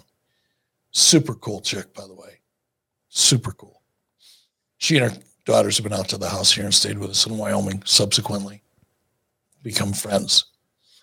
Jason and I came up with that idea. Dancing with the Stars, I think, was kind of new at that time and was big. And I think Jason and I were probably sitting in a restaurant somewhere and went, well, if you can dance with the stars, why can't you wrestle with the stars? And that's where that idea started from. And we laid the idea out on paper. We developed it internally. We pitched it to CMT. CMT bought it. Our company produced it. And I think in many respects, it was a really good show. It was a very complicated show. But the level of commitment from some of the talent, like Erin Murphy. Now, you're not even going to remember who Erin Murphy is, right? No. But she was the little girl in Bewitched. Oh, okay. And Erin Murphy was like so into this. She loved it. I mean, she cried when she got eliminated, and it wasn't like fake TV cry. It was, she cared, you know? And Dennis Rodman, Dennis Rodman, he put 100% into it. It mattered to him. You know, Dustin Diamond, Danny Bonaducci, you know, I was shocked at how committed these people were. They weren't just, and look, some of them needed, you know, Danny Bonaducci didn't need a gig at the time. He was one of the hottest DJs in the United States. I think he was like the hottest, he was like the number one DJ in Philadelphia at the time or something. He was making big bank. He wasn't doing it for the money. He was doing it for the fun because he was nuts. Super committed. It was a fun time. The one thing I will say is, you know, that was one of the toughest periods of time for Hulk. Personally, his back was, he's a star of our show. His back was so bad, I'm not even going to begin to try to describe it. We would shoot in the evenings. Generally, we'd rehearse during the day, and we shoot in the evenings. Like I'd go pick Hulk up at his hotel like around 5 o'clock to get him back to the set and try to get him moving. And there was one point in time where I didn't think I could get him out of bed. Wow. He was hurting so bad. And it took me an hour and a half just to help get him to the restroom so we could start getting cleaned up to go. He was in so much trouble. And then we'd shoot. And then on a Friday night, he'd immediately jump on a red eye and fly back to Tampa because Nick, his son, was going through some stuff and Terry wanted to be there. It was a really tough time on him, but the show itself was a pretty cool show. It was pretty fun. All right, Eric, let's take a time out right now and talk about something that's not a tough time. It's the easiest decision you're going to make. I'm talking about Henson Shaving. I've had this razor for a few months now, and I absolutely fell in love with it. I bought one for my travel bag, and I've got one I keep here at the house. I've even got one at the office. That's right. I've got 3 of these razors now. I've converted my dad. I've converted my barber. I know a thing or two about razors. Here's what's cool about Henson Shaving. It's a family-owned business, but they're an aerospace parts manufacturer. Yeah, that's right. These guys have made stuff for the International Space Station and the Mars rover, and now they're bringing that same precision engineering to your doggone face. That stubble trouble is gone. Razor blades are like diving boards, y'all. I just learned this, but the longer the board, the more the wobble. And the more the wobble, well, that's where your problems come in. You're more apt to have nicks and cuts and scrapes. You see, a bad shave isn't a blade problem. It's merely an extension problem. What Henson Shaving has done, though, is using their aerospace grade CNC machines, they make metal razors that extend just 0.0013 inches, which is less than the thickness of a human hair. And that means a secure and more stable blade with a vibration-free shave. And it gets better. This razor even has built-in channels to evacuate hair and cream, which makes clogging virtually impossible. Seriously, what I love most about Henson Shaving is they wanted to make the best razor, not the best razor business. Now what that means is there's no plastic here. This is the last razor you'll ever need. There's also no gimmicky subscriptions. There's no proprietary blades that are behind some lock and key down at the drugstore, and there's no planned obsolescence. The Henson razor works with a standard old school dual edge blade, just like your grandpa used to use, but this has the benefits of new school tech. Think about it, 0.0013 inches. I'm telling you, when you hold one of these razors in your hand, you will not believe how thin this thing is. I mean, it feels flexible, but here's what's most impressive to me. Not only is this giving me the best shave I've ever had, so it's better than what I was doing, it's also cheaper. And I'm used to when something's better, it's supposed to cost more. They have somehow figured it out at Henson Shaving. Your replacement blades are going to run you $3 to $5 a year. Not a month, not a week, not a quarter, $3 to $5 a year. It's time to say no to subscriptions, and it's time to say yes to a razor that will last you a lifetime. Visit hensonshaving.com/83weeks to pick the razor for you and use the code 83weeks, and you'll get 2 years worth of blades for free with your razor. Just be sure to add them to your cart. That's over 100 free blades when you head to hensonshaving.com/83weeks and use the code 83weeks. 100 free blades, y'all. hensonshaving.com/83weeks. Eric, let's do one here from Marf. What a name. Was there a licensing agreement with Looney Tunes and Warner Brothers? I just watched Starrcade 96 and Roddy has a Tasmanian devil on his shirt, and there are numerous shirts with animation crossing over with WCW and the NWO. You know, I don't know. That's a great question. Obviously, there was a lot of cross promotion within Turner as a whole. You know, we had New Line Cinema, we had the Cartoon Network, we had Hanna-Barbera, all of it under one umbrella. And there was a lot of cross promotion. I don't think there were any intercompany allocations in terms of licensing. So I don't think there were any formal deals. But there was an attempt as often as possible to kind of cross promote. Here's one from Billy. Is there an AWA talent that you worked with that you think could have been good or great in WCW, but never made it there? Not really. You know, by the time I got to AWA,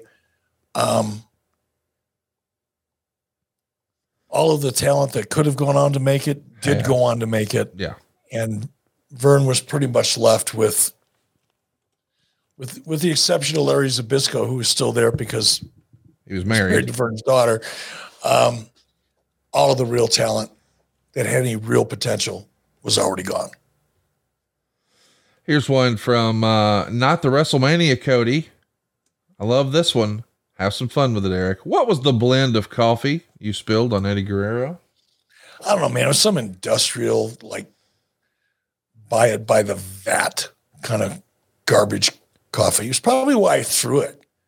It was probably not even piss. I probably grabbed that cup of coffee because I have high expectations when it comes to coffee. You heard me talk about earlier managing my emotional expectations. I'm really, really good at that. But I'm very vulnerable when it comes to the things that I like to eat or drink. I expect it to be good. And when it's not, I react accordingly. So I think this whole story that's been so blown out of proportion about me throwing coffee at Eddie Guerrero wasn't so much about me being angry and throwing coffee, either directly or indirectly, depending on whose story you want to believe, right? Or the narrative, okay? Dirt sheet nonsense. The real truth, most likely, was that I took a sip of this coffee expecting a flavorful, robust, just palate quenching sip of hot coffee, and it tasted like crap.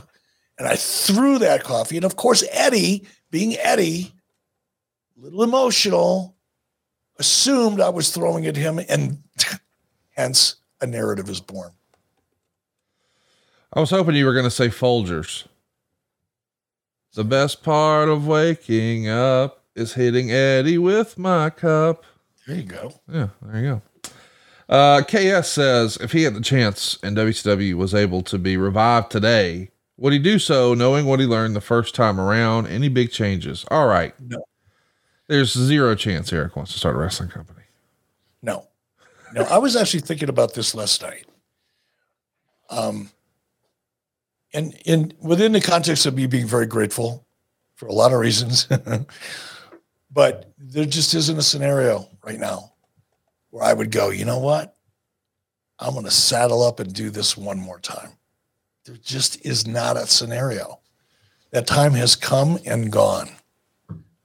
I just couldn't even, and there's not, I don't think realistically, there's not enough money because I wouldn't be happy doing it. Not at this stage of my life. I mean, there's not enough money. I mean, there is enough money.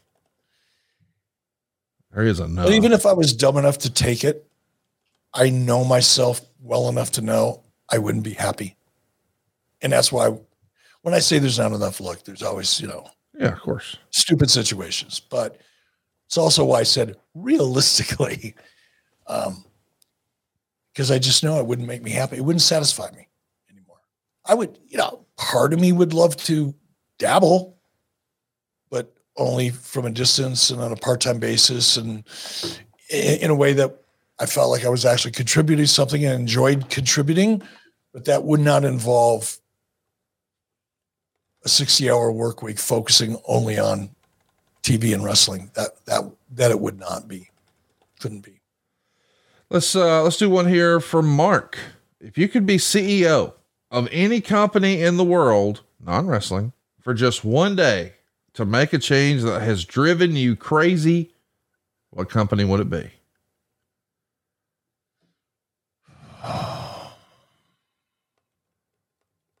Google. What would you change? Everything about Google. I hate Google Docs. I hate Google Drive. I hate Google Meetings. Anytime we have to do something, somebody says, oh, we're going to do a Google Meet. I get angry. I say to them, use Zoom. Zoom is easy. Zoom is intuitive.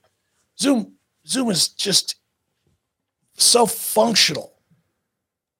The whole Google products, nah. I hate Google. I hate Google. You hate Google Meet. You like the search engine. I can live without it. I actually use, what's the one that I use? DuckDuckGo. Oh, you're the guy. Okay. We found him. DP wants to know, what was your biggest regret from a talent standpoint of letting a wrestler go and having them wind up at WWE during the Monday Night Wars? None. Zero. I've never, ever thought twice about things like that. It's just because you could drive yourself crazy if you do that. Well said. Just once they're gone, they're gone. Matt Brown says, if you could only get Hall or Nash, but not both, would you still have done the NWO angle? And if you still would have done the angle, which one would you have done it with? You can only pick one.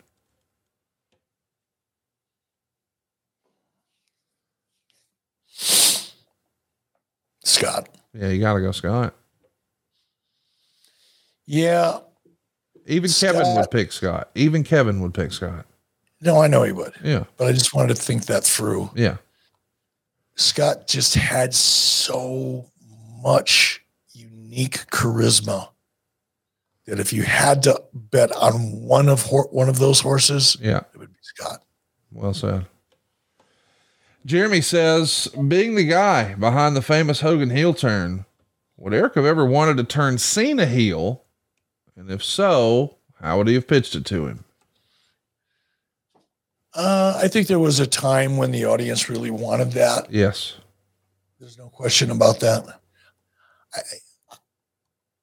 How would I have pitched it to him? I would have sat down and said, John, let's Let's have some fun thinking this through and just start collaborating. If you could get, if his head was halfway open to the idea, if you could get John Cena to the point, or any talent, we're talking about John here, but if you get a guy like John Cena, where he was at least open to the idea to the extent that you could start creating, collaborating. John, what if? I know this is going to sound crazy, John, but what if? And if you could start a conversation like that and get engagement and participation, that's fun. Now, what would that have ended up looking like? Who knows? Who knows? Because you would have to, you'd have to build something that big around that story would have to be unique to that talent. Have to feel really, really unique to in this case, John Cena. Couldn't be a standard story. Do you think Cena? Fun, though. Do you think Cena's legacy would be what it is had he turned heel? I think he's better off having not turned heel. I agree. Now, back then I would have said, no, man, come on. They're waiting for it. They want it. But looking at where John is today and what John accomplished during his career and the legacy that he did create, I think he made the right move. Well, that makes me want to ask you about Cody Rhodes, because of course Cody Rhodes right now is the top babyface in the WWE, but I, as an adult male, tend to like the bad guy characters more. And I think Cody was an excellent heel, and I could see that in him. He's got that little grin that right now is a good, charming thing, but you could also see, that could really work as a bad guy character too. I know he's having one hell of a run as a babyface right now. I personally really like the idea of him turning heel, but I do think about, with the benefit of hindsight, looking back at legacies, like Dusty Rhodes. Okay, he was a heel for a cup of coffee, but he was this beloved figure, much like John Cena.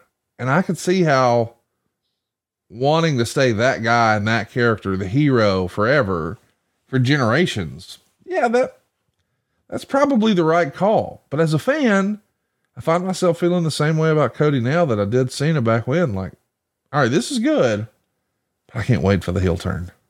I'm with you. And Dusty was special. Dusty was special. Cody is also special, but in a much different way. Dusty was every guy. Yeah. Everybody could relate to Dusty. There for the grace of God go I. Whether you said that out loud to yourself or you just kind of felt it in the marrow of your bones when you saw Dusty deep down, there for the grace of God go I. That could be me. That's how much people related to Dusty. For so many reasons. Promos, number one. Who he was, which was a reflection of what his promos were. The way he carried himself. There for the grace of God go I. I don't think that Cody has that same relatability. Very, very special thing. Cody's unattainable. He looks perfect. I see. He's impeccable. Yeah. He's class. He's everything most of us will never be. I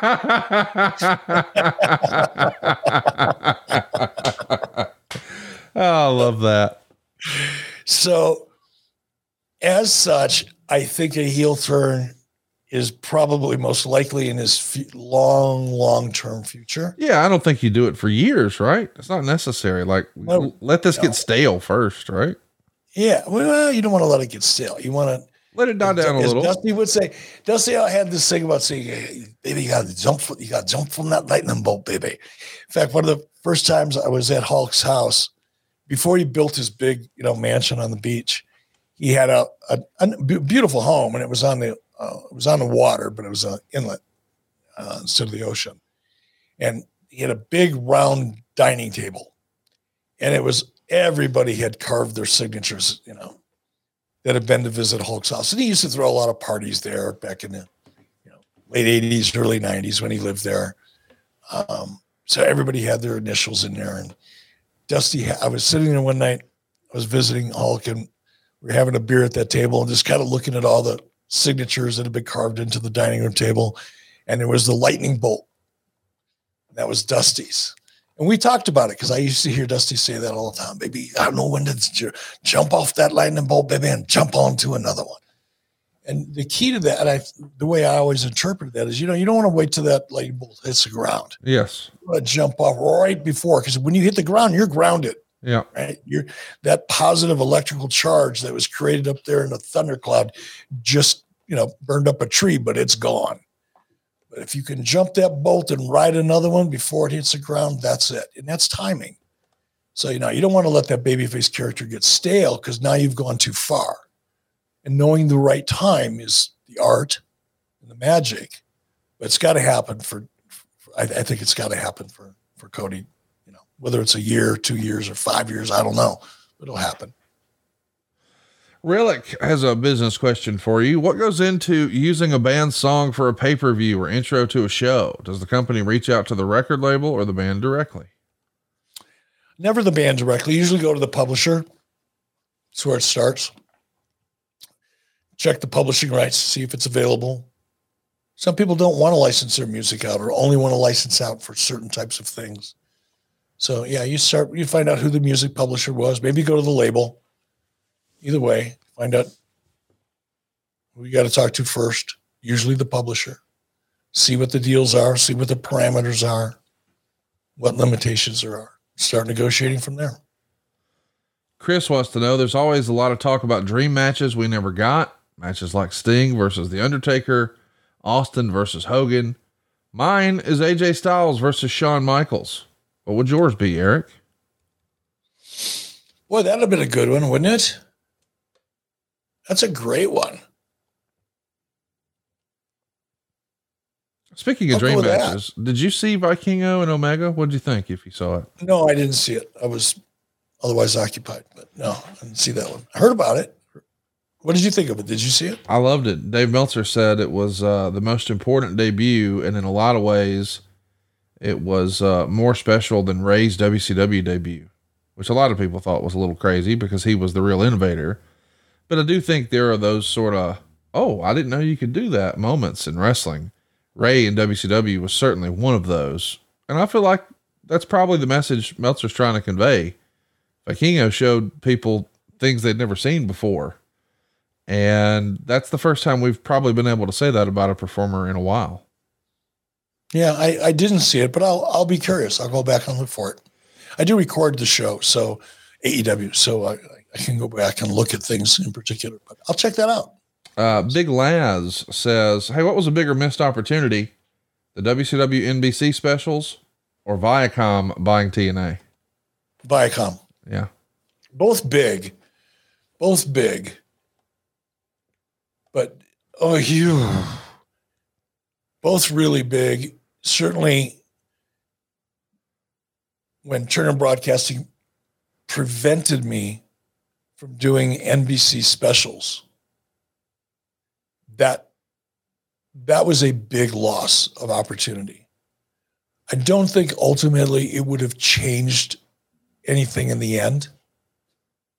Whereas the Viacom opportunity, had TNA embraced the opportunity that existed at that point, I think we'd still be watching TNA today. Super Utility says, what was the thinking of not having Bulldog and Anvil appear on screen or interact with Brett in 98? Bulldog and Anvil would team up, announcers would talk about their connection, but there was never any creative storylines around it. And they were the hottest faction in 97, besides the NWO. Who was the hottest faction in 97? The NWO, of course. But on the other side, the other show, The Hart Foundation was the hottest faction for sure. Whatever. You weren't interested in. Well, I disagree. They weren't that hot. Look, with all due respect, and they weren't at that point in time. Either one of them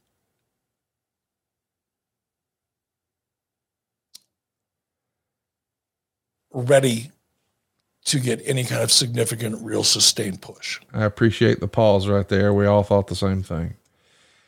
Jason wants to know, I recently rewatched Jerry Maguire, and I noticed that a lot of Jerry's mannerisms, cadence, movements, etc. were very similar to a 96, 98 heel Bischoff. Maguire came out in 96 and was very popular.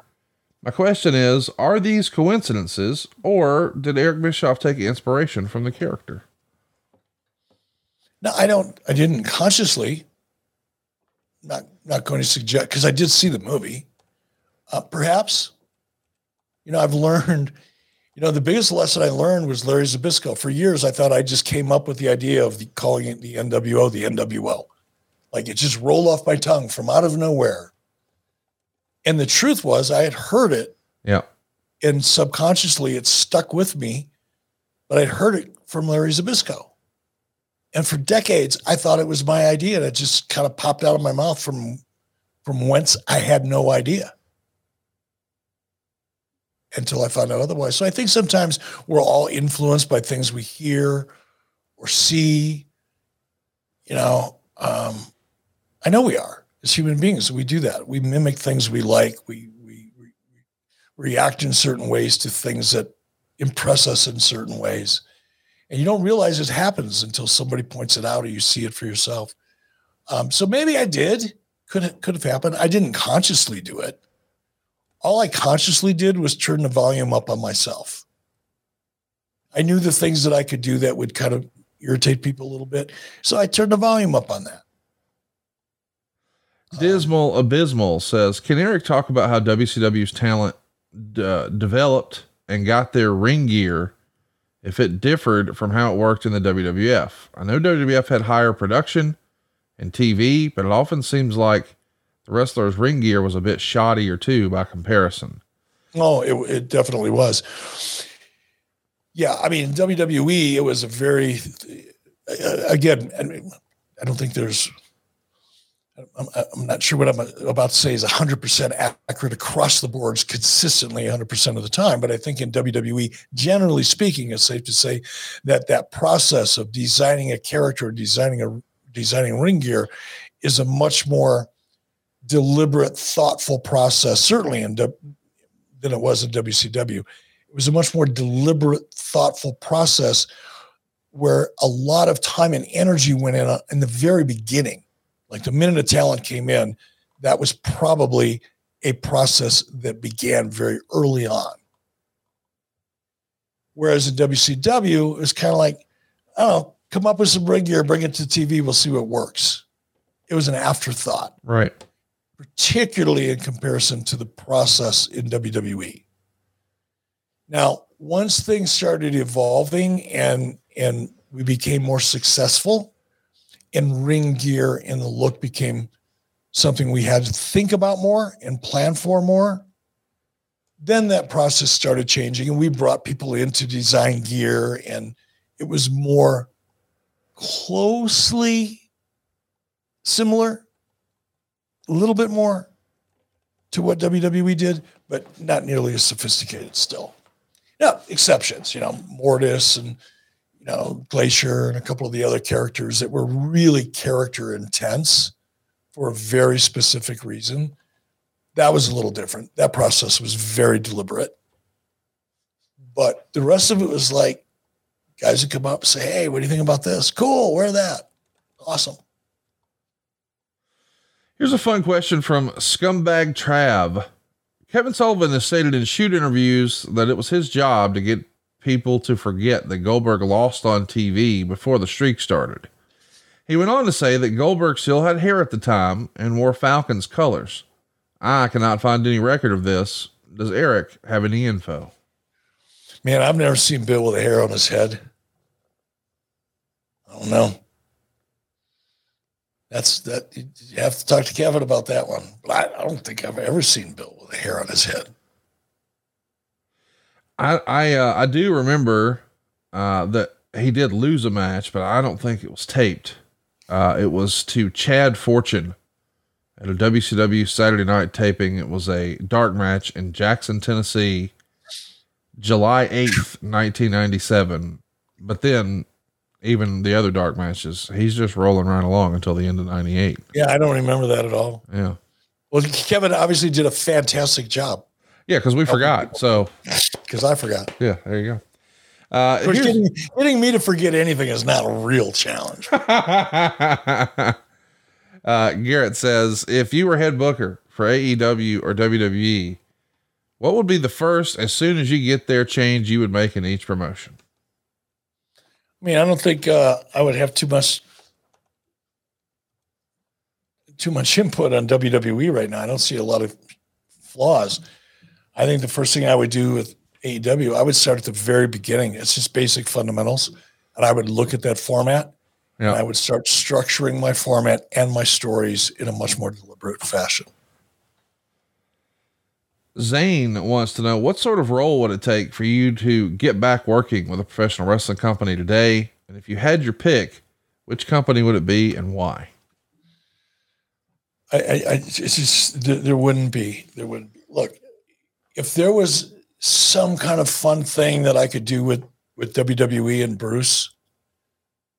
Oh yeah. Sure. That'd be fun because there's people there that I genuinely like and enjoy. Not just Bruce, but other people. But that's not real.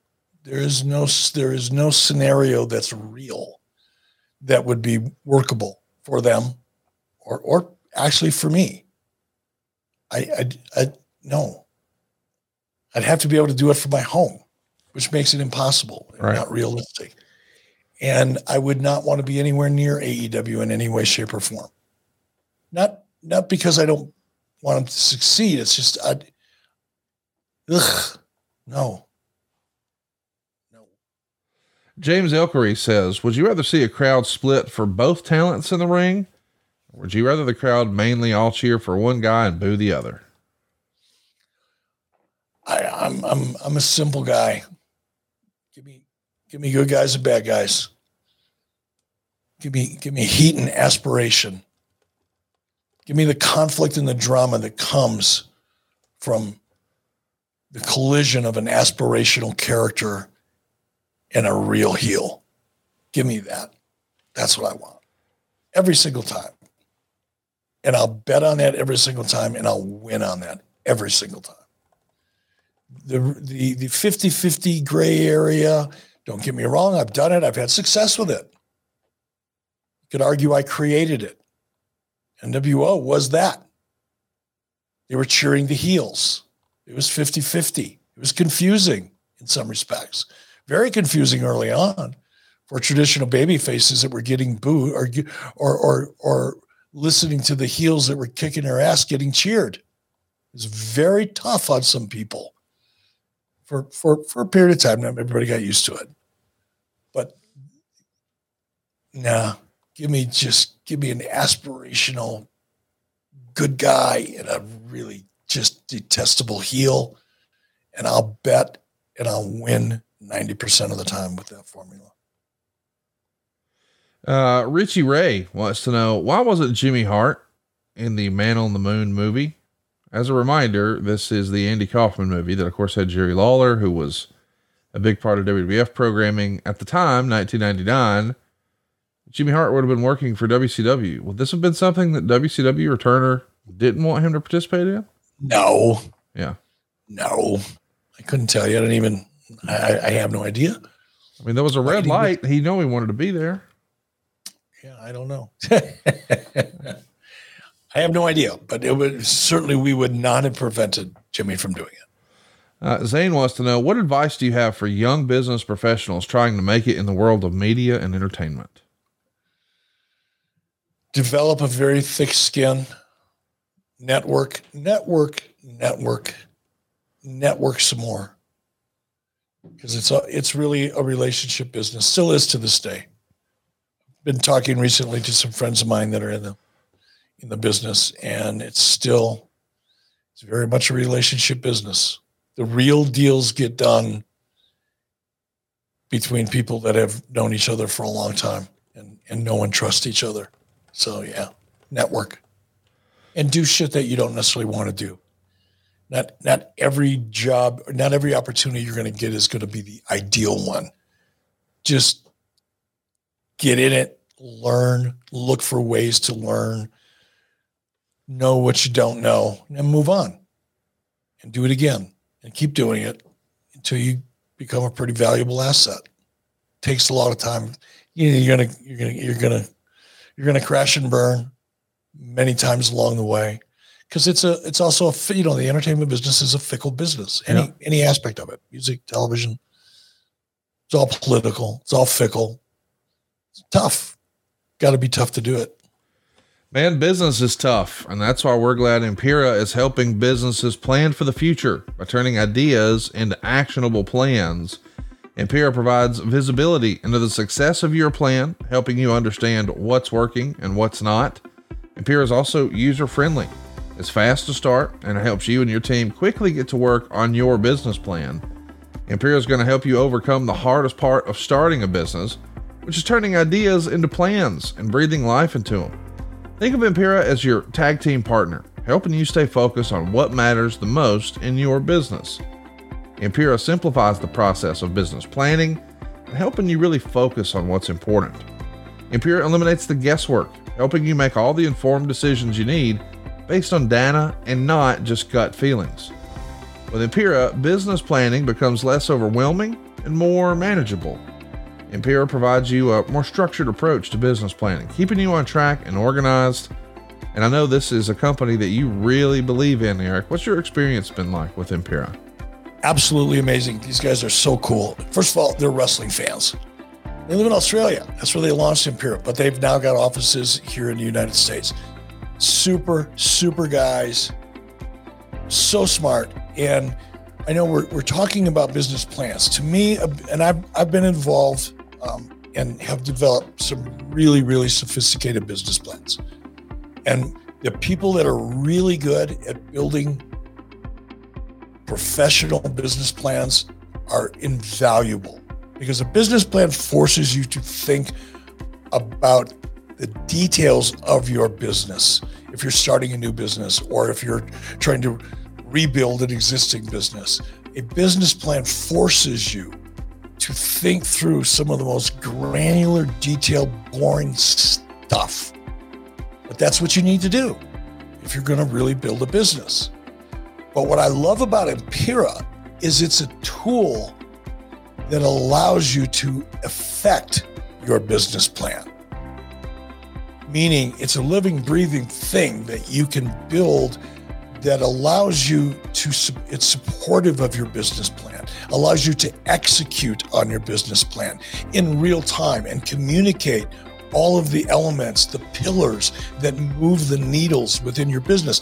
I don't care if you're making, birdhouses in your garage and shipping them out on eBay, or you've got a small business in your home with you and your wife and your kids, and it's a side hustle. Or you've got a business of 10 or 15 or 20 or 30 or 50 or 400 people. You've got to communicate. You've got to stay on top of your business. And as a business owner, Impera allows you to work on your business instead of working in your business. And it's easy. Damn it. It's so easy. You sign up, they'll onboard you on the phone. Impera's, you can custom design this unique business tool that is so easy to use. Someone like me can figure it out, but they'll onboard you. They'll talk you through it. They'll walk you through it. They'll give you some ideas.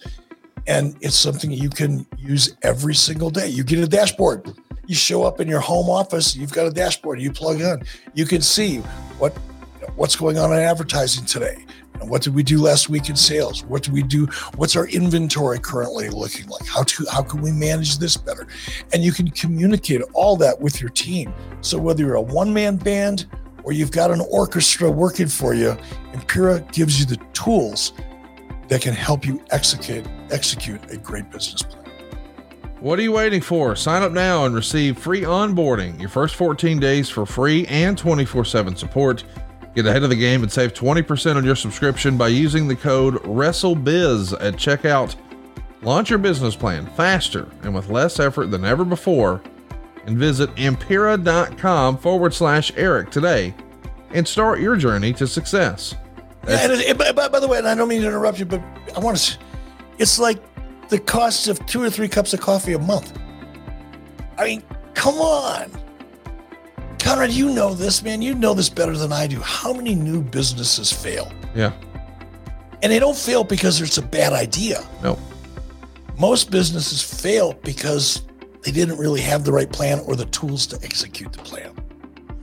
Get the plan you need at Impera.com/Eric. That's EMPIRAA.com/Eric. Impera.com/Eric. By the way, we're going to do one more question here, but I want to direct everybody to our YouTube. We're doing something a little different. We're going to have an overtime that's YouTube exclusive. So if you're listening to us in your podcast app right now, you're going to get some more content, some questions we didn't get to, some live questions from our studio audience, and all of Eric's WrestleMania picks, rapid fire. So if you want to know who Eric is picking, everybody's talking about gambling and wrestling. If you want to know who Eric is picking, be sure to check out our YouTube channel. That doesn't get any easier. 83 weeks on YouTube.com. Type that in, hit that subscribe button, 83 weeks on YouTube.com. Eric, our last question, and we'll wrap it up today, is from Travis. Was there anybody in your wrestling career you absolutely despised working with? Not really. You know, I'll joke around just to keep the show moving along sometimes, or to try to be funny, but no. You know, I mean, there were people that didn't work out. You know, Honky Tonk Man comes to mind. Right.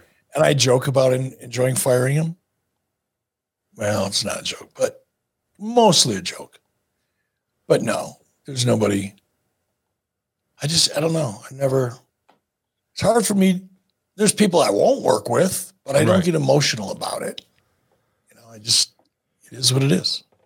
Well, think about it much. It is what it is for us this week here on the program. In the coming weeks, we'll be talking about your boy, DDP. We'll also be talking about the 25th anniversary of the 83-week streak being broken. We'll cover Spring Stampede 1998, your standing and legacy in professional wrestling when we have our 5th anniversary show. Can't believe that's a thing. Yeah, Eric, 5 years of 83 weeks right around the corner, man. The Australian tour with Ric Flair, and that'll be a topic we're going to do. And Slamboree 98, 99, even going to get a little bit of the Four Horsemen. It's going to be a lot of fun. By the way, all this fun happens early and ad-free over at adfreeshows.com.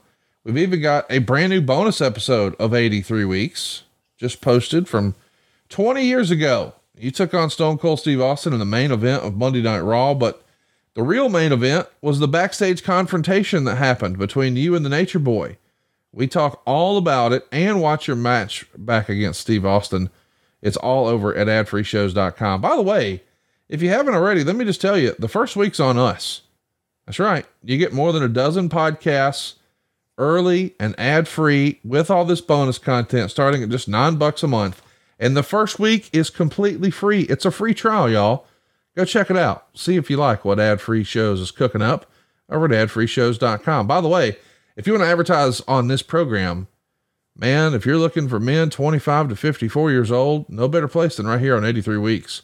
You've heard us advertise for some of the same sponsors year after year after year. You want to know why? Because it really works. And with our super targeted audience, there's very little waste. Find out more of how to advertise here on the program and get Eric Bischoff to shield for you, baby, at advertisewitheric.com. That's advertisewitheric.com. He's on Twitter at eBischoff. We are at 83 Weeks on Twitter, Instagram, and Facebook. But for that bonus content you've been looking for, some rapid fire WrestleMania picks, and even more questions, join us right now. 83 Weeks on YouTube.com. That's 83 Weeks on YouTube.com. And, listen, lots of people going to be getting out and traveling here for spring break and summer vacation. Maybe you need to represent over at 83weeksmerch.com. Check out all that new swag, man. New hats, new shirts, new tumblers, new stickers. Who doesn't want a big gold? The NWO spray painted it on their laptop. Come on, go check it out. 83weeksmerch.com. Eric, I was glad to be back in the saddle with you today, man. Had a lot of fun and looking forward to having a little more fun right now over on YouTube. We'll see you guys next week right here on 83 Weeks with Eric Bischoff. Hey guys, need to call a quick time out here. Wanted to tell your listeners what I've been telling my listeners over at OU Didn't Know for a while now about all the cool things happening over at adsfreeshows.com. A brand new series has arrived on Ad Free Shows. Top of the Card unpacks everything you need to know in the wrestling trading card space. And we're starting with the granddaddy of them all, the 1982 Wrestling All-Stars Series A set. Now, this set was not exclusive to any one territory at the time, as we were still right at the tail end of the territory era of professional wrestling. So it was basically a who's who in professional wrestling, with card number 1 being Andre the Giant. Others included in the set include Hulk Hogan, Ric Flair, Dusty Rhodes, Ted DiBiase, and others. 20 years ago, Eric took on Stone Cold in the main event on Raw, but the real main event was the confrontation that happened backstage before the show. Now, the next week, I'm sitting in this chair, and that same guy, I don't think I had said a word to him that day. I don't think I had seen Rick up until the point he came through that door. And he's, getting me, just telling me to get up, get out of the chair. And he's so pissed off, he's bleeding. I'm on the phone, and he's got blood running down his chin because he bit his lip. He was so mad, he bit the inside of his mouth. He's got blood on a backstage confrontation. I hadn't even gotten out of the chair yet. Ad Free Shows members got to sit shotgun alongside Kevin Nash and Click This co-host Sean Oliver as they watch back some of the worst matches in history. None more so than the Yeti. Randy, now the mummy is not Frankenstein. You don't walk with your arms straight out with the arms out, right? And a Yeti is also not a mummy, but I don't know. Was this Jim Herd? Who was here? Well, whose brainchild was this? Who gives a fuck? That's just a small taste of what we got waiting for you. With 4 levels to choose from, see for yourself why Ads Free Shows is the best value in wrestling today. Sign up now at adsfreeshows.com. John brings his skewed sense of humor. Jeff brings tips to cut strokes off your next round. Together, it's those weekend golf guys. They'll pay a lot of money to PXG and Titleist and Callaway and on and on and on, right? How many yards do you think you're going to pick up with that extra driver? I think I can get an extra 5 to 10. What if I give you 15 to 20? You pay me more. Jeff Smith teaches on the sliding scale. Those Weekend Golf Guys, the podcast, part of the Believe Network. Just search BLEAV on YouTube or wherever you listen.